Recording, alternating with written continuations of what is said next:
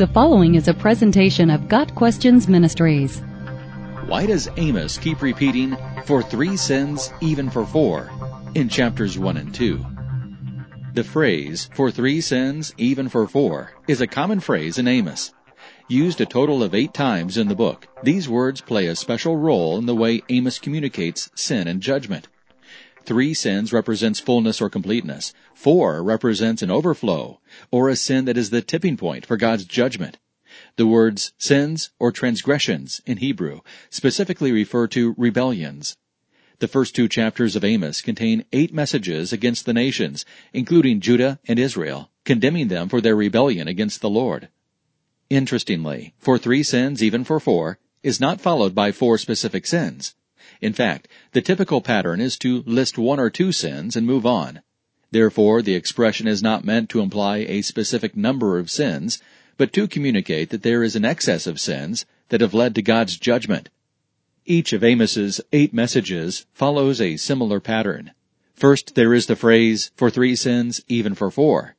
Second, 1 or 2 specific sins are mentioned regarding the nation being addressed. Third, a judgment is given.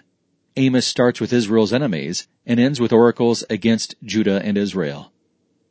Judah is accused of 3 specific sins: rejecting the law, not keeping its statutes, and lying, and is judged with fire on the nation in Jerusalem. Israel is condemned with a complete list of 7 sins and receives an extended discussion of its coming judgments.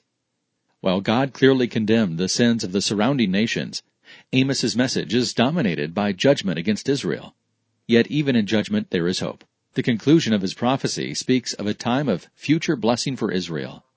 The book's final verse reads, "I will plant them on their land, and they shall never again be uprooted out of the land that I have given them, says the Lord your God."